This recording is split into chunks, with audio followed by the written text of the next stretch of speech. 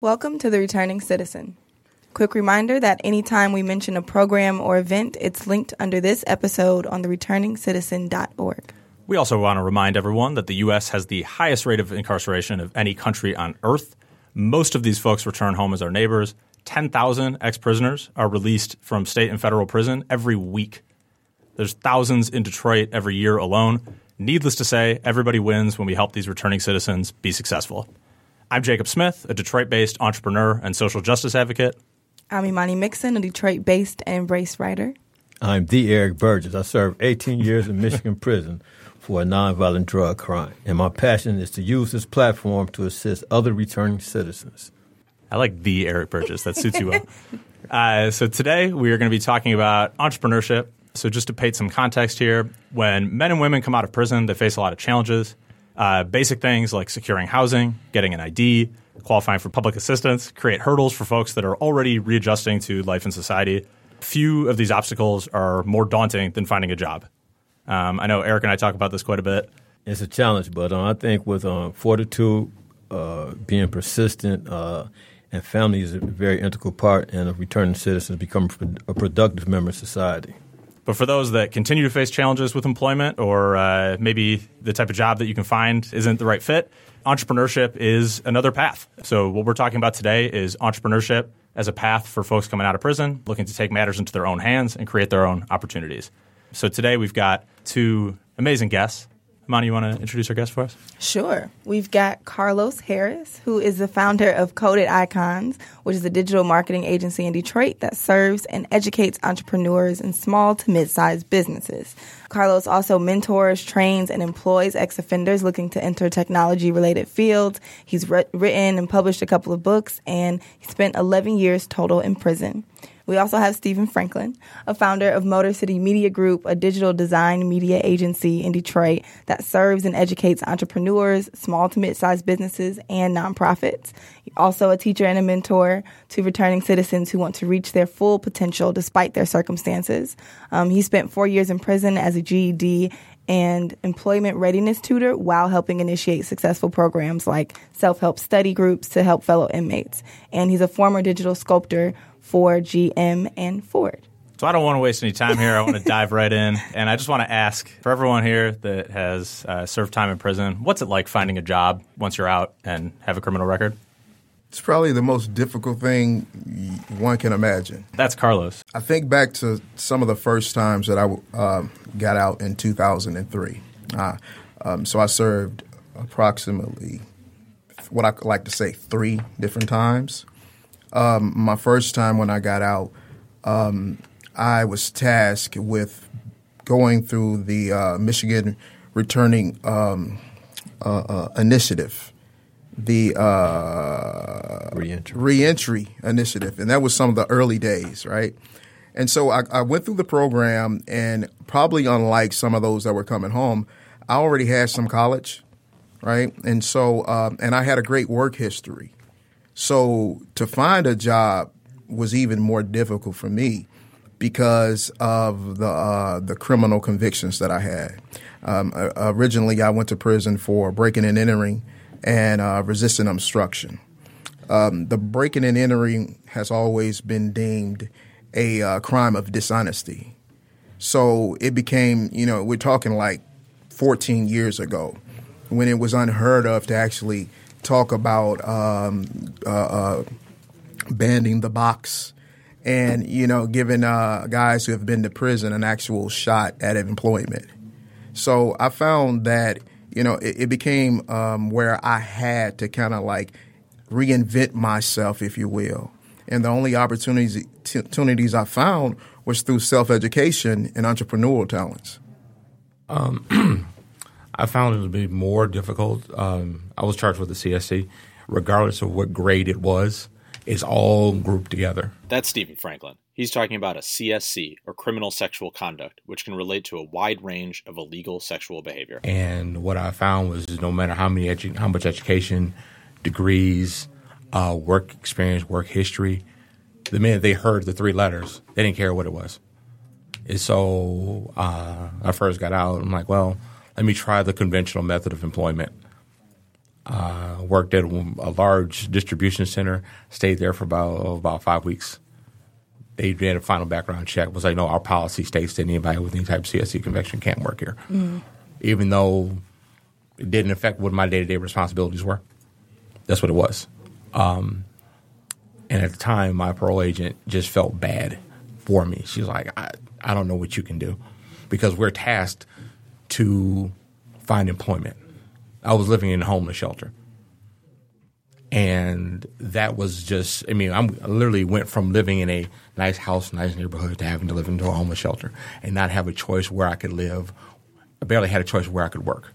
That was very upsetting and stressful. And what people don't realize is there's more stress placed on you outside of prison once you return home than while you're there. So she made a couple of provisions for me, and I was able to at least be able to create my own. I had already started my business prior to being incarcerated. I had spent time working in the corporate system, and I realized I didn't really like the way it was run, no matter what organization, no matter what company it was for. It didn't suit me. So I went back to what I was comfortable with. And once I was able to do that, I connected with some of my former clients who knew me as an individual and didn't judge me based on the crime I committed versus just the character of who I was. And I just started to just generate work. And in generating that work, it didn't come up as what happened. It was a snapshot in time. It doesn't define who you are as an individual.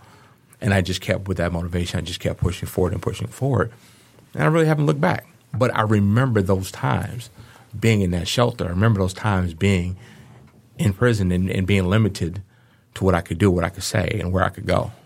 And I would love to dig in more with the challenges finding housing, but I think we're going to have to do that in a separate conversation just because there's so much to unpack here. But I'd love to talk to you about that at another time. Eric, what has it been like for you trying to secure a job that you feel like is fulfilling?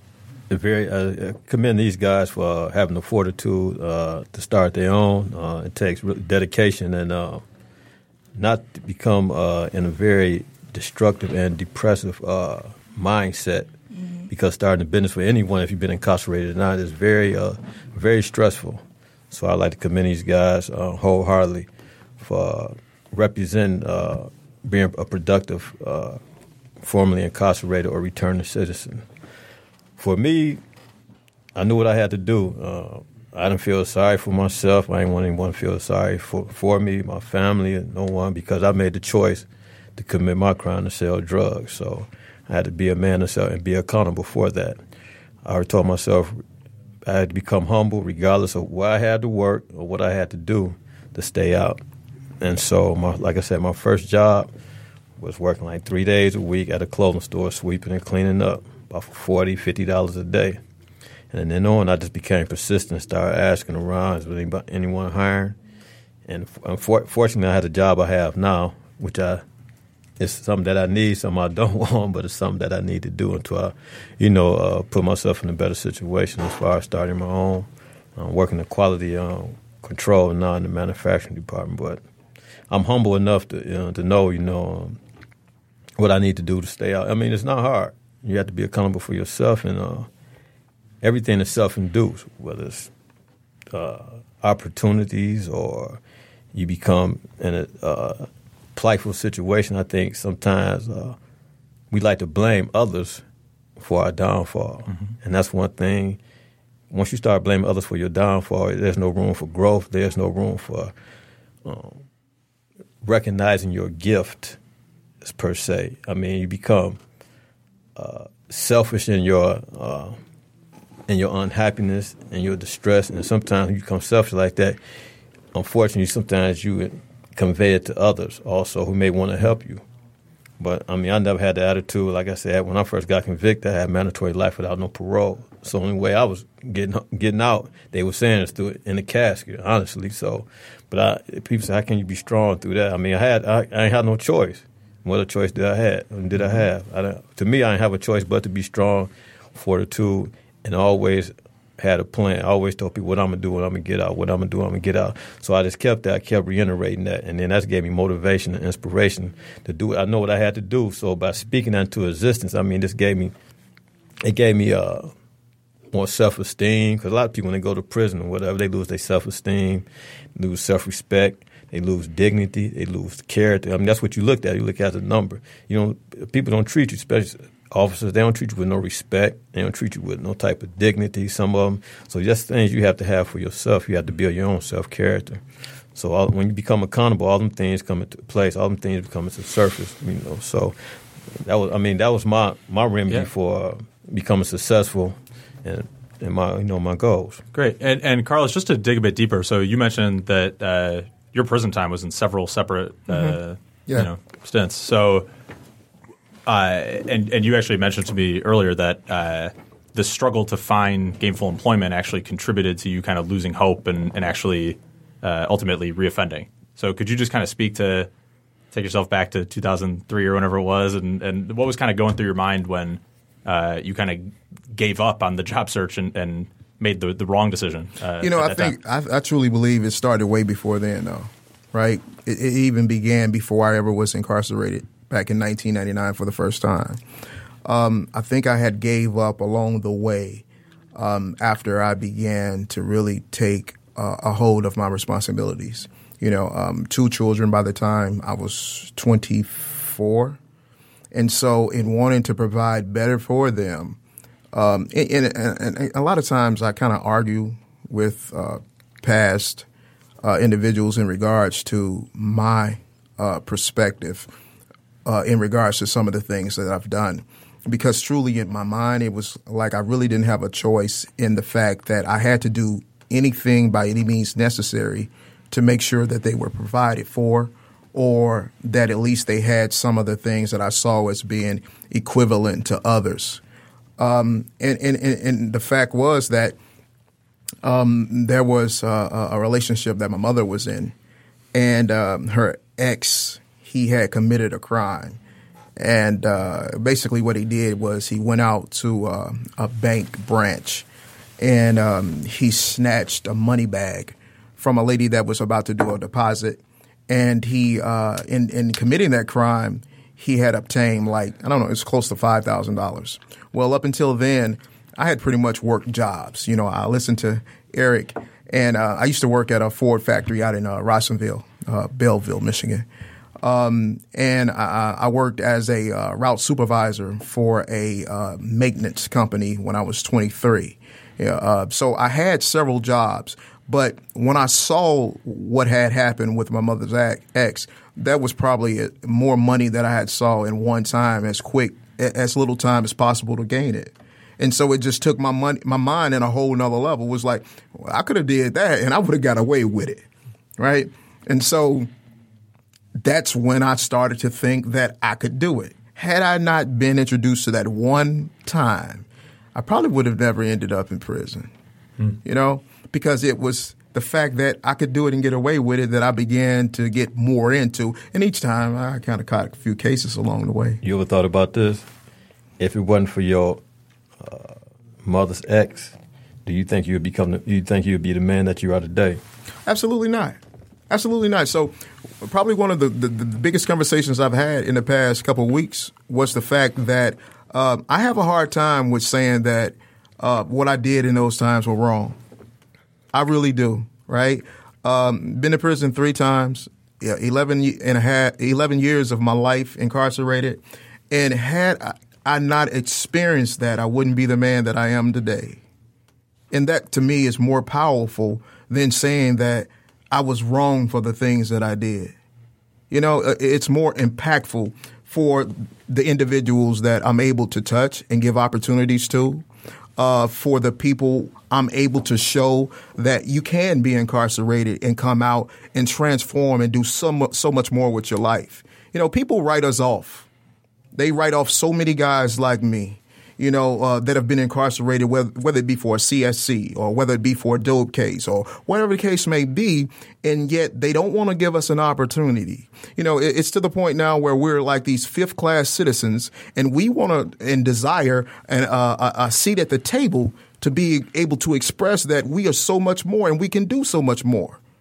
Right. And speaking to that so much more, I feel like spending 11 years in prison and then entering like the traditional professional or entrepreneurial world is a very marvelous transition. So like, how did you get access to the resources that were there for you, and what like motivated you to control your situation? Okay, so probably like, I don't know if Eric and Stephen can contest or agree with this, but while I was incarcerated, I kept tooling my mindset as to what I wanted to do when I got out. All right, so when I got out the first time, initially, I sat around a lot of Bible studies, and I was going to church my first bit. So when I got out, God was going to save me.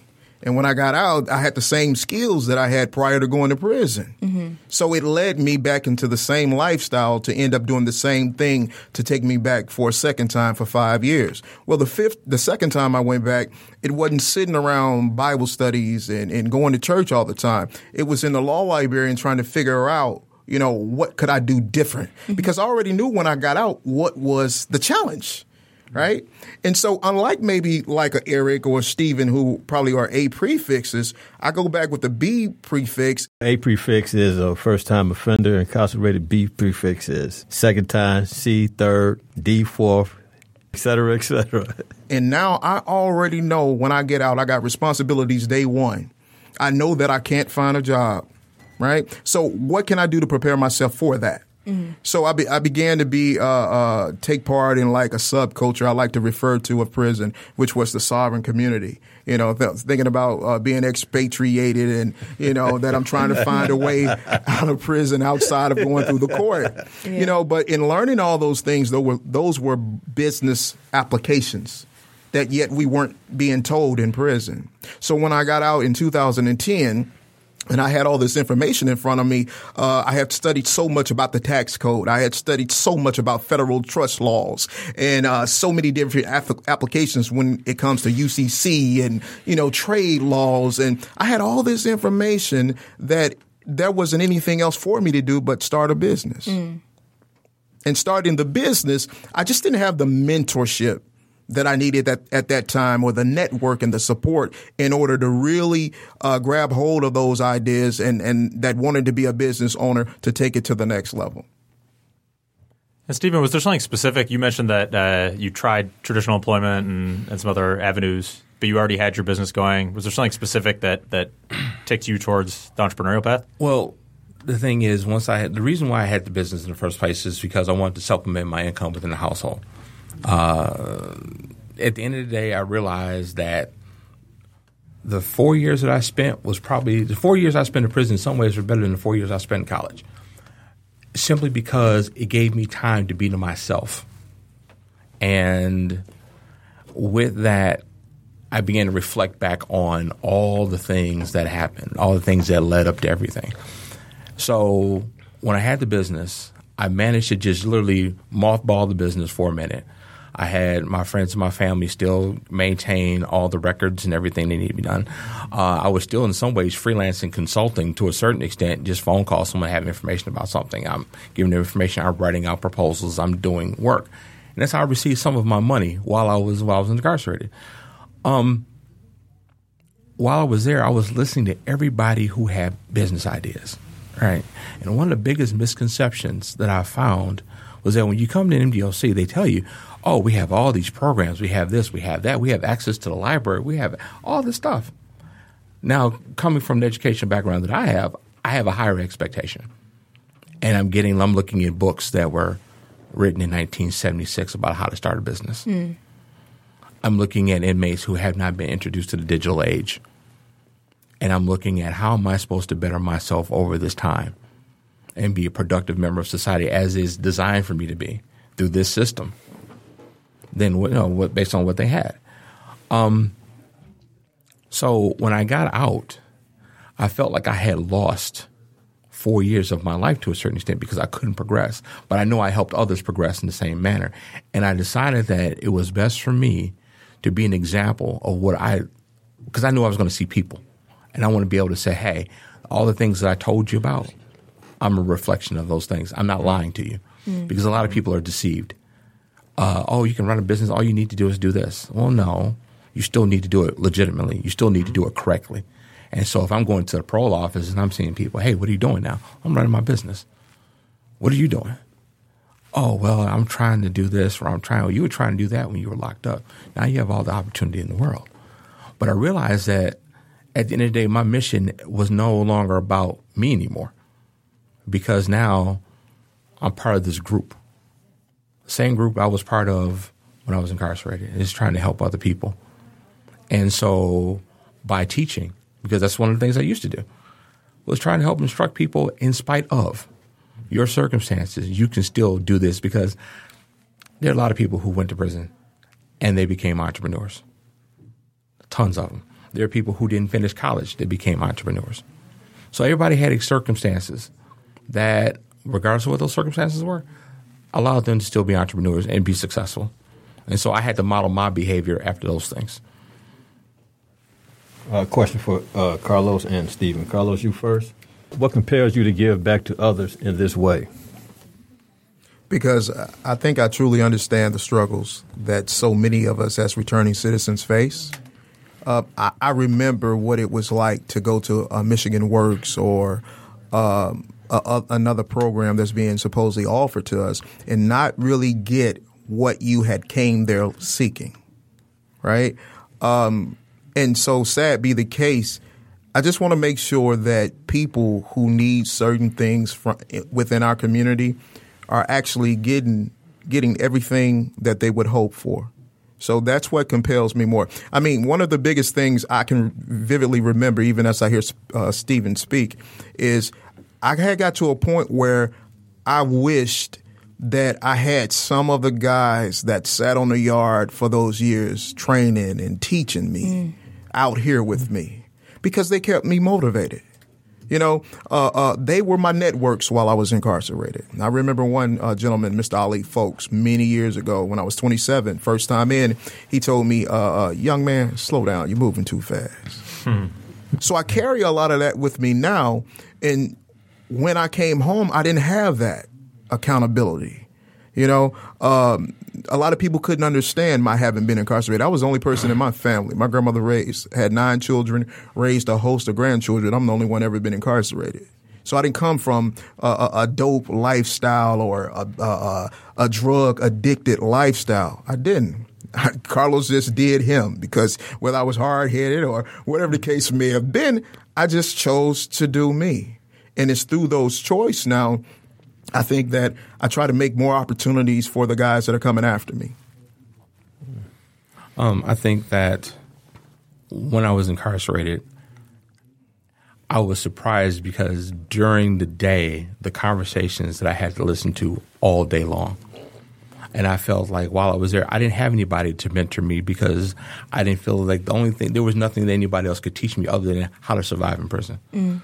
I didn't walk and carry myself like everybody else did. I didn't speak like everybody else did. I didn't come from a lot of backgrounds a lot of people did. But as I was a tutor, I began to understand the reasons why a lot of men return back to prison. Is that when you're talking to a grown man that's 60 years old and he still can't read, he still can't add. And I realized that maybe in order to be a change agent, this is my opportunity to work with people. And one of the teachers that I work for, she explained to me, you have to teach people where they are and inspire them to just learn a little bit. Not necessarily get the GED, but just get them motivated enough to where they wanted to do more for self. And so I began to do that. And that's where I earned the respect from a lot of other inmates, was because I became the go-to person of, how do you do this or how do you do that? I literally was having people call me off the yard. I want to help, I want to do my business. I want to do this. How do you handle it? How do you buy a house? How do you buy a car? How do you finance all these different things? I had done all that. I got hired as an employment readiness tutor. Right? This was very interesting, because what they did was they had this new program. And they were, well, we're going to teach inmates, we're going to teach basic computer skills.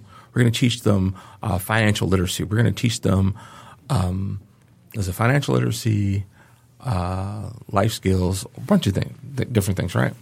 And the teacher says, you're the only person I know that has gone through everything and you understand it and you can actually relate to them and you can talk to them. Okay, cool. They wanted to train them with Windows XP. It's like you do realize that the operating system that you're trying to teach inmates is outdated. There was no one I can talk to complain about. So I decided to leverage some things, and I made sure in some form of documentation got to Lansing. Well, when that letter came back from Lansing up to the facility, I found myself banished from the facility and sent to the furthest prison that you can possibly put somebody. Wow. And the reason why I know this is because one of the staff members says, because I got the same job at the new facility. And he says, when you get here, when you start working, don't you say anything about how we do stuff around here. Don't do what you did the last place. What did I do? He said, that letter that you wrote got to where it needed to go. And you got sent here for that reason. Wow. And I thought of all that I had done. I had created a self-help. We had what was interesting is that within the CSC units, they segregated everybody. If you had a CSC, no matter if you had a history of it or you were actively convicted for it, they put you in a group. And they want you to take self-help groups because they want you to, like you were the only person that had issues, not the person who had, a series of crimes. There are people with every new crime that you commit, you get a different prefix. There's a guy there with a Q prefix. I'm going, you came to prison how many times? But he was okay. So when I went to the self-help groups, I asked him, I says, why don't you offer the self-help groups to everybody else? Because the rest of the inmate population is looking at us like we're special. We're already looking at us like we're lepers, but they're looking at how come we don't have access. So I put together a plan that everybody got the same thing because it's all cognitive behavior therapy, regardless of what crime you commit. And we financed it. We had it. We were the pilot program at the facility, and they spread it through everything else. So I was trying to make an active change while I could because that's all I knew. Because at the end of the day, everybody was going to return home. And I was going to be part of the same group of people. And so if I had a chance to impact them, I was going to impact them while we were there. So eventually, when they came home, it was like, hey, how you doing? So when I see people at Wayne County Community College where I still going to get another degree, and I see guys, hey, I remember you told me about getting a house. I'm working on that right now. Or I'm working to get in a car. Or I don't like their whole rent-to-own cycle. Or I remember what you taught me about this. That makes me feel good. Or the guy who got his GED that's now going to community college where he didn't think he could. That motivates me because I realized that this is the change that I was looking for. Not how many cars I was designing and who was buying them. But this is the real change. For sure. And it sounds like you guys both display like a proactive, kind of strong personality, which has obviously served you differently out here than in there.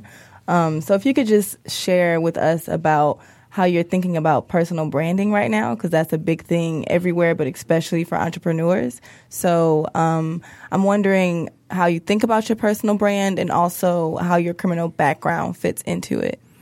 Oh, let me take that first, please. Please. All right, so I am literally a digital marketing, right? Being in digital marketing, it doesn't lend itself to potentially some of the clients I come into contact, knowing that I am a returning citizen. Most of them don't even know what a returning citizen is, right? So I've already been called out by a couple of clients that I had because once they found out, there was a question. Right. And it took me all the way back to those days when I submitted applications and resumes. The boss wants to call you into the office to find out why didn't you disclose this in the initial interview? Well, as I state to them, I never sent either of the two, a resume or an application. You came to me. Right. So if you would like to continue the business relation, then let's do that. And each time it was, Carlos, come on. Yeah, of course. I just wanted more information. So that's one of the biggest things for our community, I think, that would serve us better is the fact that entrepreneurship allows you not to be called into the boss's office to be either hired or fired. You're creating your own opportunities. And being a digital marketer, one of the things that I first learned as I was going through all this process of my life was that I always observed and found opportunities. I don't care if it was to do something wrong. I always say that there's a time, no matter what you do, you're going to get away with it. But then there's that time, no matter what you do, you're going to get caught. And so in looking at it like that, I sat and coming home, especially in 2010, when I had missed the whole MySpace thing. And now Facebook is really starting to get going. And I have these knowledges in regards to business applications, but I really don't know how to apply them. And so I have to start up something that was a self-publishing agency, because while I was incarcerated, I had did all this writing, during my time, like so many of us do. Even inside, we're starting to develop these skills and these talents. We just don't know how, when we get out, to actually make them transferable, right? You have the guy that's the leather maker. You have the guy that does all the portraits, but once they're outside, they don't really know how to allow those skills to make the income that they need in order to be stable. I learned that because we are in a digital age now, and one of the biggest things I pass on to guys of my community is that you got to grab hold of your digital footprint. So one of the first things that we should do, we should Google ourselves, period. So once I Google Carlos L. Harris, I saw all that information from the MDOC and all those cases I had been filing because I learned how to file federal complaints in regards to my stay while incarcerated. And so in filing that information, it became public information. So anybody has knowledge of that. Well, when I go in and I submit a proposal to do a job, and if they were to Google me, the first thing they see is Carlos is incarcerated. So I began to come up with different strategies in order to push more of that information down into the search engines. And in doing that, I began to create the person that you see sitting here today. And that's probably one of the biggest tools that I find that in this age that people of my community can utilize to their benefit. No matter what my past has been, the more and more good that I do, the more and more I walk in my integrity, and the information I'm making sure that's online in regards to me, it helps me more so than anything when it comes to personal branding. You thoughts on that, Stephen? I think that one of the things that I found was that, now I'm speaking of those individuals with CSC cases, it's probably one of the most shameful types of cases to have. And with that, it literally causes a person to almost go underground and just to fall off the face of the earth. There are times that I don't even want to think about circumstances, situations that got me in the circumstance situation I was in. So I don't necessarily put myself out there so much, but like I told my students, I've never been in a place where I had to find work, because once I started my business and I had a couple of key clients, they knew me. They had known me for a long time. Weren't happy about what I did, but they knew still who I was. And work starts coming in. It starts coming in. So I don't have to advertise. I don't have to seek it. It falls in my lap, which is good for me. One of the things that I found, though, is that trying to get past that, I had to realize that, from a personal standpoint, I realized I was broken. And I had to work on self first. So I literally had to remove myself. So the reinvention of self was really going back and just fixing what was broken and making it whole, making it new. And realizing that there are people who would sit there and they question stuff, and it's like, well, this is where I'm at. So if anything, I wanted to be a testimony. Okay? Because I think it being a testimony, because there are a lot of people who are walking around that are broken, they haven't committed crimes, they're just broken. Mm-hmm. And when you sit down, you talk to a person, and they say, well, what happened? When it comes up, because at the end of the day, what I did has nothing to do with how I do my business. So it's like, okay, well, you commit this crime. Well, how is that relevant to your business? Is it, if you need a logo, how is that part of your business? How's what I did part of your business? It's not. I found if I carry myself a certain way, I'm least likely to be suspected to do anything. Oh, you're such a nice guy. You're this, you're that. Okay, cool. We're not gonna have this conversation. It's not warranted. It's not necessary. If you want to have it, we'll have it. I had a situation with my landlord. He pulls me in the office and says, "Hey, you tell me what you did. I'll look you up." Well, this is what this was. Any questions? No, I just want to know. Okay, you still gonna let me stay here, right? Oh yeah. I paid my rent on time, right? Yeah. I've never been late. No, I got the deposit. I got everything in place. Yeah. Okay. He said, I just had to know. Okay. And that was it. But some people want to hide and they want to duck and they want to go behind. And says, well, you got people that are free that are doing that. So in some ways, I don't think of myself as being any better than anybody else. It's just circumstances. I remember literally back January of this year, I kind of made a declaration to myself that I was going to start speaking more candidly about my having been incarcerated, right? Because I had, for a while, attempted to keep it under wraps because I wanted to move my life in a different trajectory. And in my mind, in order for me to get there, some of this didn't need to be disclosed. And so if you even go back through some of my social media history, even a year ago, you wouldn't find me talking anything about my having been incarcerated, or even having these type of conversations because the rooms that I sat in, as I was developing my business, did not lend themselves to that. And so now I just take for granted that everybody knows, when I'm sitting around the table that this is what it is. And I'm here surely because they know that I can perform the task, not because I was incarcerated or not because of any other thing outside of the fact of my skills and abilities. So that's probably one of the greatest things that I recognized about Stephen, right? Phenomenal when it comes to graphic design. And outside of the fact of having a CSC, it just lends itself to being probably one of the best businesses for an entrepreneur or a returning citizen to get into. I don't understand. I don't think that the community truly understands the challenges that one, first of all, as a returning citizen face, but then as either having a CSC and sometimes even murder they face. Even with trying to get education, just because people are able to look you up, it causes more of a problem. One of the easiest things for me is it started when I was incarcerated. I didn't care what you were here for. We all have on blue and orange. And so I kind of brought that mentality to the street with me.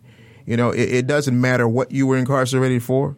The fact of the matter is, I don't like to see us being discriminated against from the least of us to the greatest. We all want an equal opportunity. I continue to try to remind people that the 14th Amendment affords us equal protection under the law.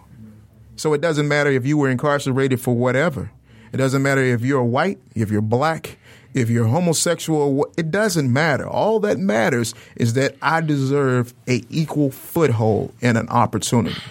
And that's what I'm hoping that each of us will have as time progresses.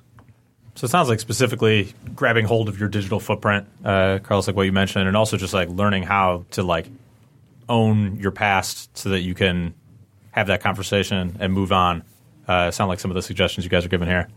I have another question. So this is something I've heard come up talking to other folks. This concept that a lot of people that end up going to prison are locked up arguably for taking the situations into their own hands and trying to make money. It's a lot of crimes by nature of what they are inherently lend themselves to people with kind of an entrepreneurial spirit. I think Eric and I have talked about that a little bit. I'm curious to know what you guys think about that. And then more broadly speaking, what type of a person makes a good entrepreneur? Hustler. One of the things that really impressed me, being incarcerated, because I remember the first day I sat there on the bunk. Now, the facility I was at was an interesting mix of people because they had level 2 and level 1 people, which by their own standards, they cannot mix level 1 and level 2 people together. Level 1 is minimum security. Level 2 is medium security. Unfortunately, I was in level 4, so that's considered max. And I had to do a certain amount of years before I reached level 2 because of my sentence, which was life without no parole. So I've been living in Sydney in the cubicle with somebody doing double life and people who are on parole for parole violations who are just doing short time. And there's always a little bit of tension there just because you're talking to somebody who gets to go home versus somebody who's never going home again.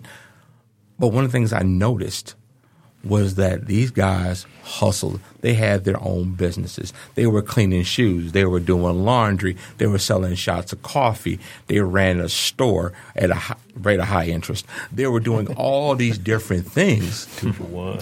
And I'm like, wow, you guys are really, especially for me, because I didn't come from necessarily the street per se, but I was just impressed by, man, this is awesome what you guys are doing. How can you take this to another level? So the card guy, man, I wish I had some more paper. Well, if you take this money here and you spend some of it here and you invest it over here, you can get more product. And I'm literally teaching to take the small little hustle that you got and how you can really, really, really encourage it. I had the store guy upset with me because I tried to run a little store just to see how I would like it.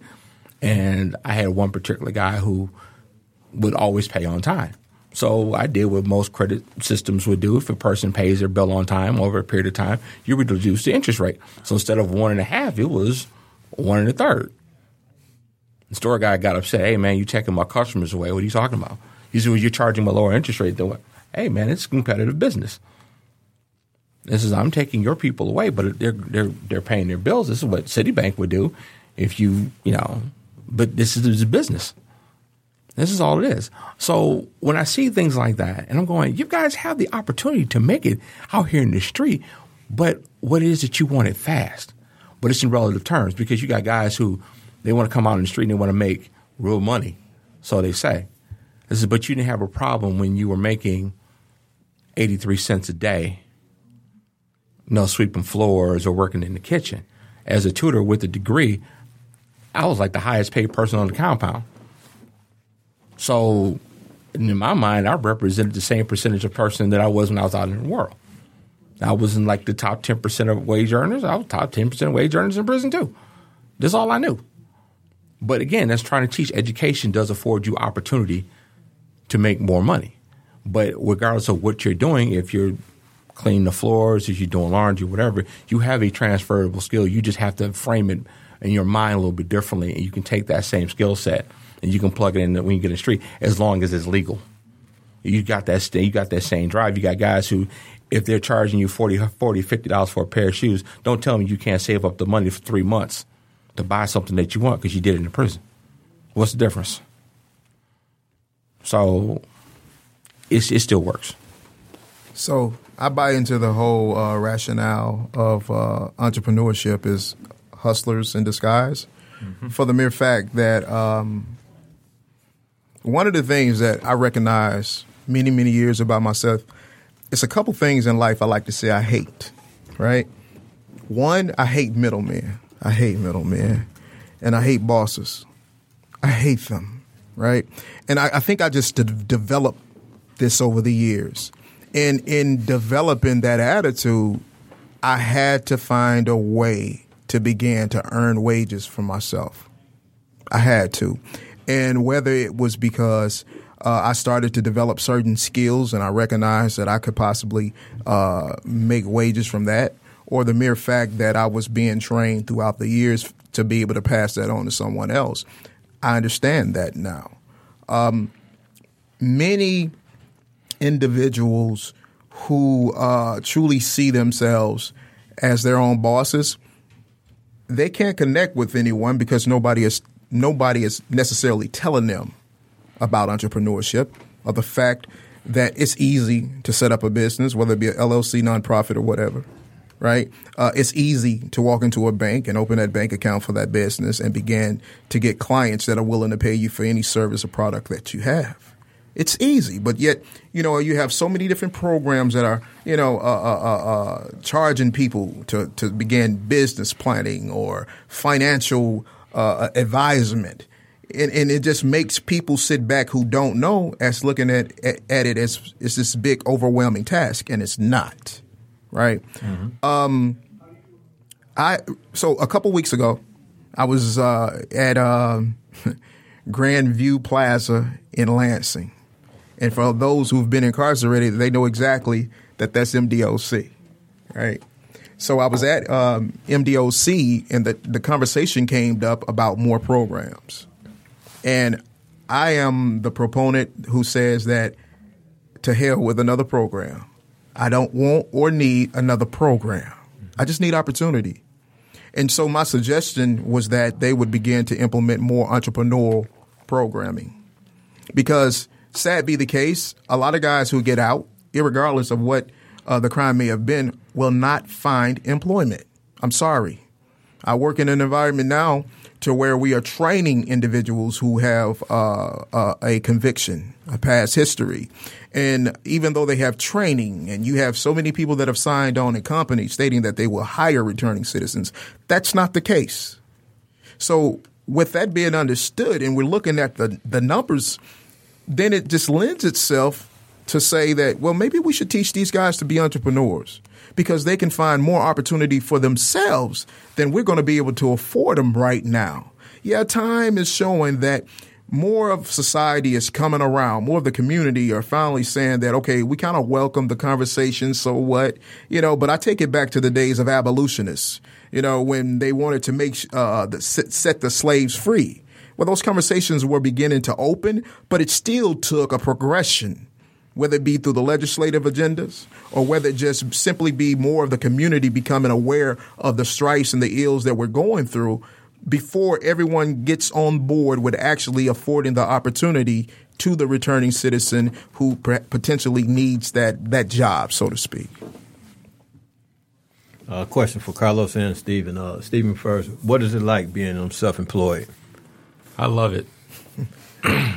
I love the fact that I can get up when I want to. I love the fact that I can choose whether or not to get dressed or not. I make my own hours. I get to do what I want to do. Like I said, I spent 20 years in the automotive industry. I mean, I enjoyed it. Don't get me wrong. I enjoyed it, but I think over a period of time, it got to me because the higher up that you go, sometimes less control that you have over just common sense stuff, the bureaucracy that goes on. And that's one of the things that, as Carlos said, he doesn't like bosses. He doesn't like middlemen. I can't stand bureaucracy. And to me, bureaucracy represents the middleman. One of the things that I try to teach in my own class, in graphic design class at DSDT, is the entrepreneurship portion. And because everyone comes in looking for a job, it says, well, did you ever consider what it's like to work for yourself? Because you may run into these challenges. And it's easy to do this. I've done it. And I don't necessarily go and tell everybody what my past is. It doesn't matter. What matters is that I can tell them that I'm currently working, I'm currently employed, and that once I leave them, I still have a gang of work that I have to finish. And I tell them I'm not living this lavish lifestyle. I'm not balling out of control. But what I am saying is I'm free. I'm free in all sense of the word, free. Free mentally, spiritually, financially. I'm free. And that freedom, you can't. It's the most. It almost brings me to tears someday that I can really sit there. Man, I don't have to do. I have choice. My best friend told me at 25 years old, he had paid off all his student loans. He had paid off everything. He says, I don't need to buy anything. He says, I can afford to make choices. And I didn't understand what that meant at 25 years old to him. He's still in the same boat at 47. He's still in the same place. He doesn't owe anybody anything. And I tell my class, the fact that you can afford, the richest man is the man that can afford to make choices. You want to choose, you can choose to go out and purchase a Mercedes if you want to. You can choose to live where you want to. You can choose to do these things because I was in a position where I didn't have a choice. When I say I didn't have a choice, they were limited extremely. And if I wanted to have a choice, typically it broke a rule in order to have the choice. So what does being self-employed afford me? And can you touch on challenges too? Just while the challenges of being, I am because literally that was about to roll off my tongue, right? Because I have a saying, another saying, right? Be careful what you wish for; you just might get it, right? A lot of individuals, whether they've been incarcerated or not, there's a big community now here in Detroit now because of the resurgence of individuals that have began these entrepreneur endeavors. And surely they didn't foresee of how difficult it would be to actually be a business owner, right? Have you ever thought about there may come a time when you have to walk into a room and tell 17 people that you can't pay them this week? I have. Right?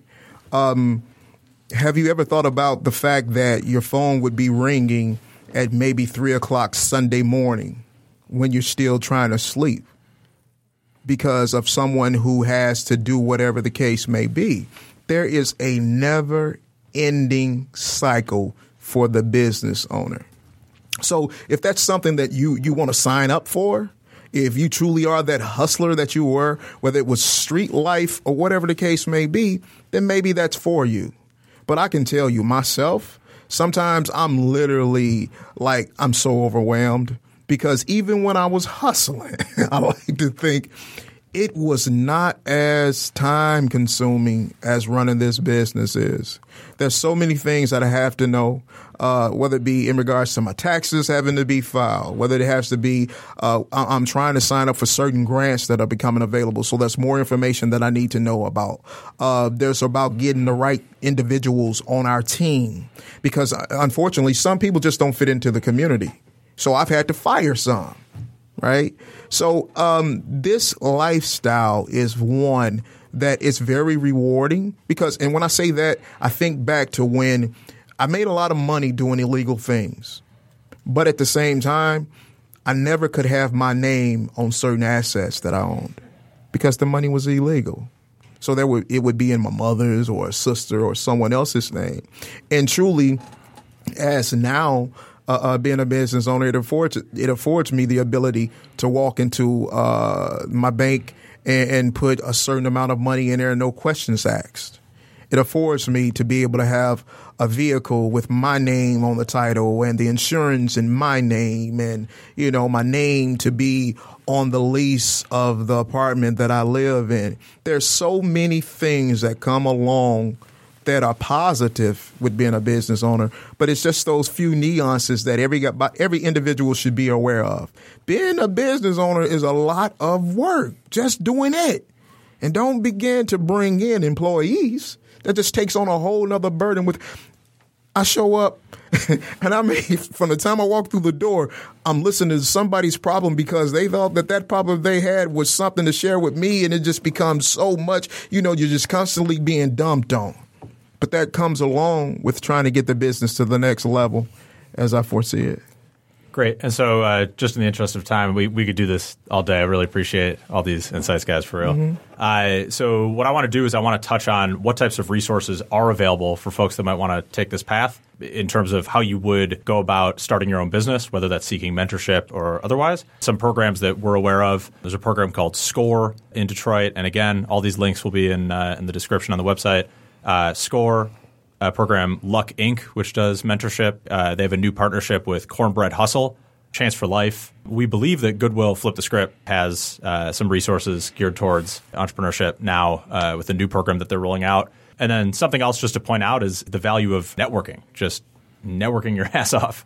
This is something that we frequently touch on the podcast, whether you're looking for a job or whether you're looking to start a business. Everything comes back to a personal network. Bamboo Detroit does regular networking events for entrepreneurs. The Build Institute does both networking as well as training for entrepreneurs. The Green Garage, these are all resources in Detroit. And then another one that comes to mind is Eric Thomas via Saga Marketing. Every Friday they do steak dinners to bring the community together. I was curious if you guys have any other resources that come to mind. DSDT, Detroit School for Digital Technology. That's a shameless plug. If you really are a returning citizen and you are looking to get into a community of like-minded individuals who know exactly what you've been through, what you're trying to achieve, then DSDT, that's 1759 West 21st Street in Southwest Detroit. I think that, many of the names that you just read in that list, we've had some dealings with to some degree. And it more or less allows us to be able to build the community that we have for individuals who are coming home or who are, in fact, returning citizens that have been to some of those programs and they may not have gotten what they were actually seeking. Entrepreneurship, it's being taught to a lot of the community, but unfortunately, there's obstacles that we as returning citizens face that those programs don't necessarily lend themselves to what we're going through. Mm-hmm. SBA. Okay, so score programming. Well, if I'm a parolee, then I can't go necessarily to SCORE in order to receive government funding to begin my business.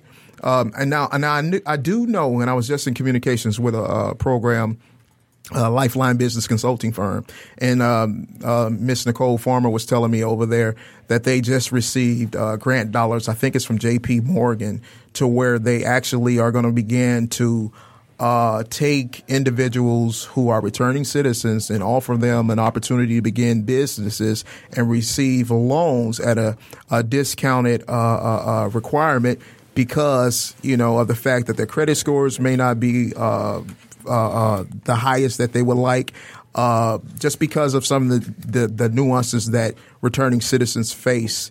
So they are beginning to address that. No, that's pretty much what I was going to say. For sure. Well, thank you guys for spending time with us and sharing this insight. I feel like anybody can benefit from what we learned today from you all. So thank you so much for stopping by. Thank you, guys. Thank you for having us. Thank you. I appreciate it.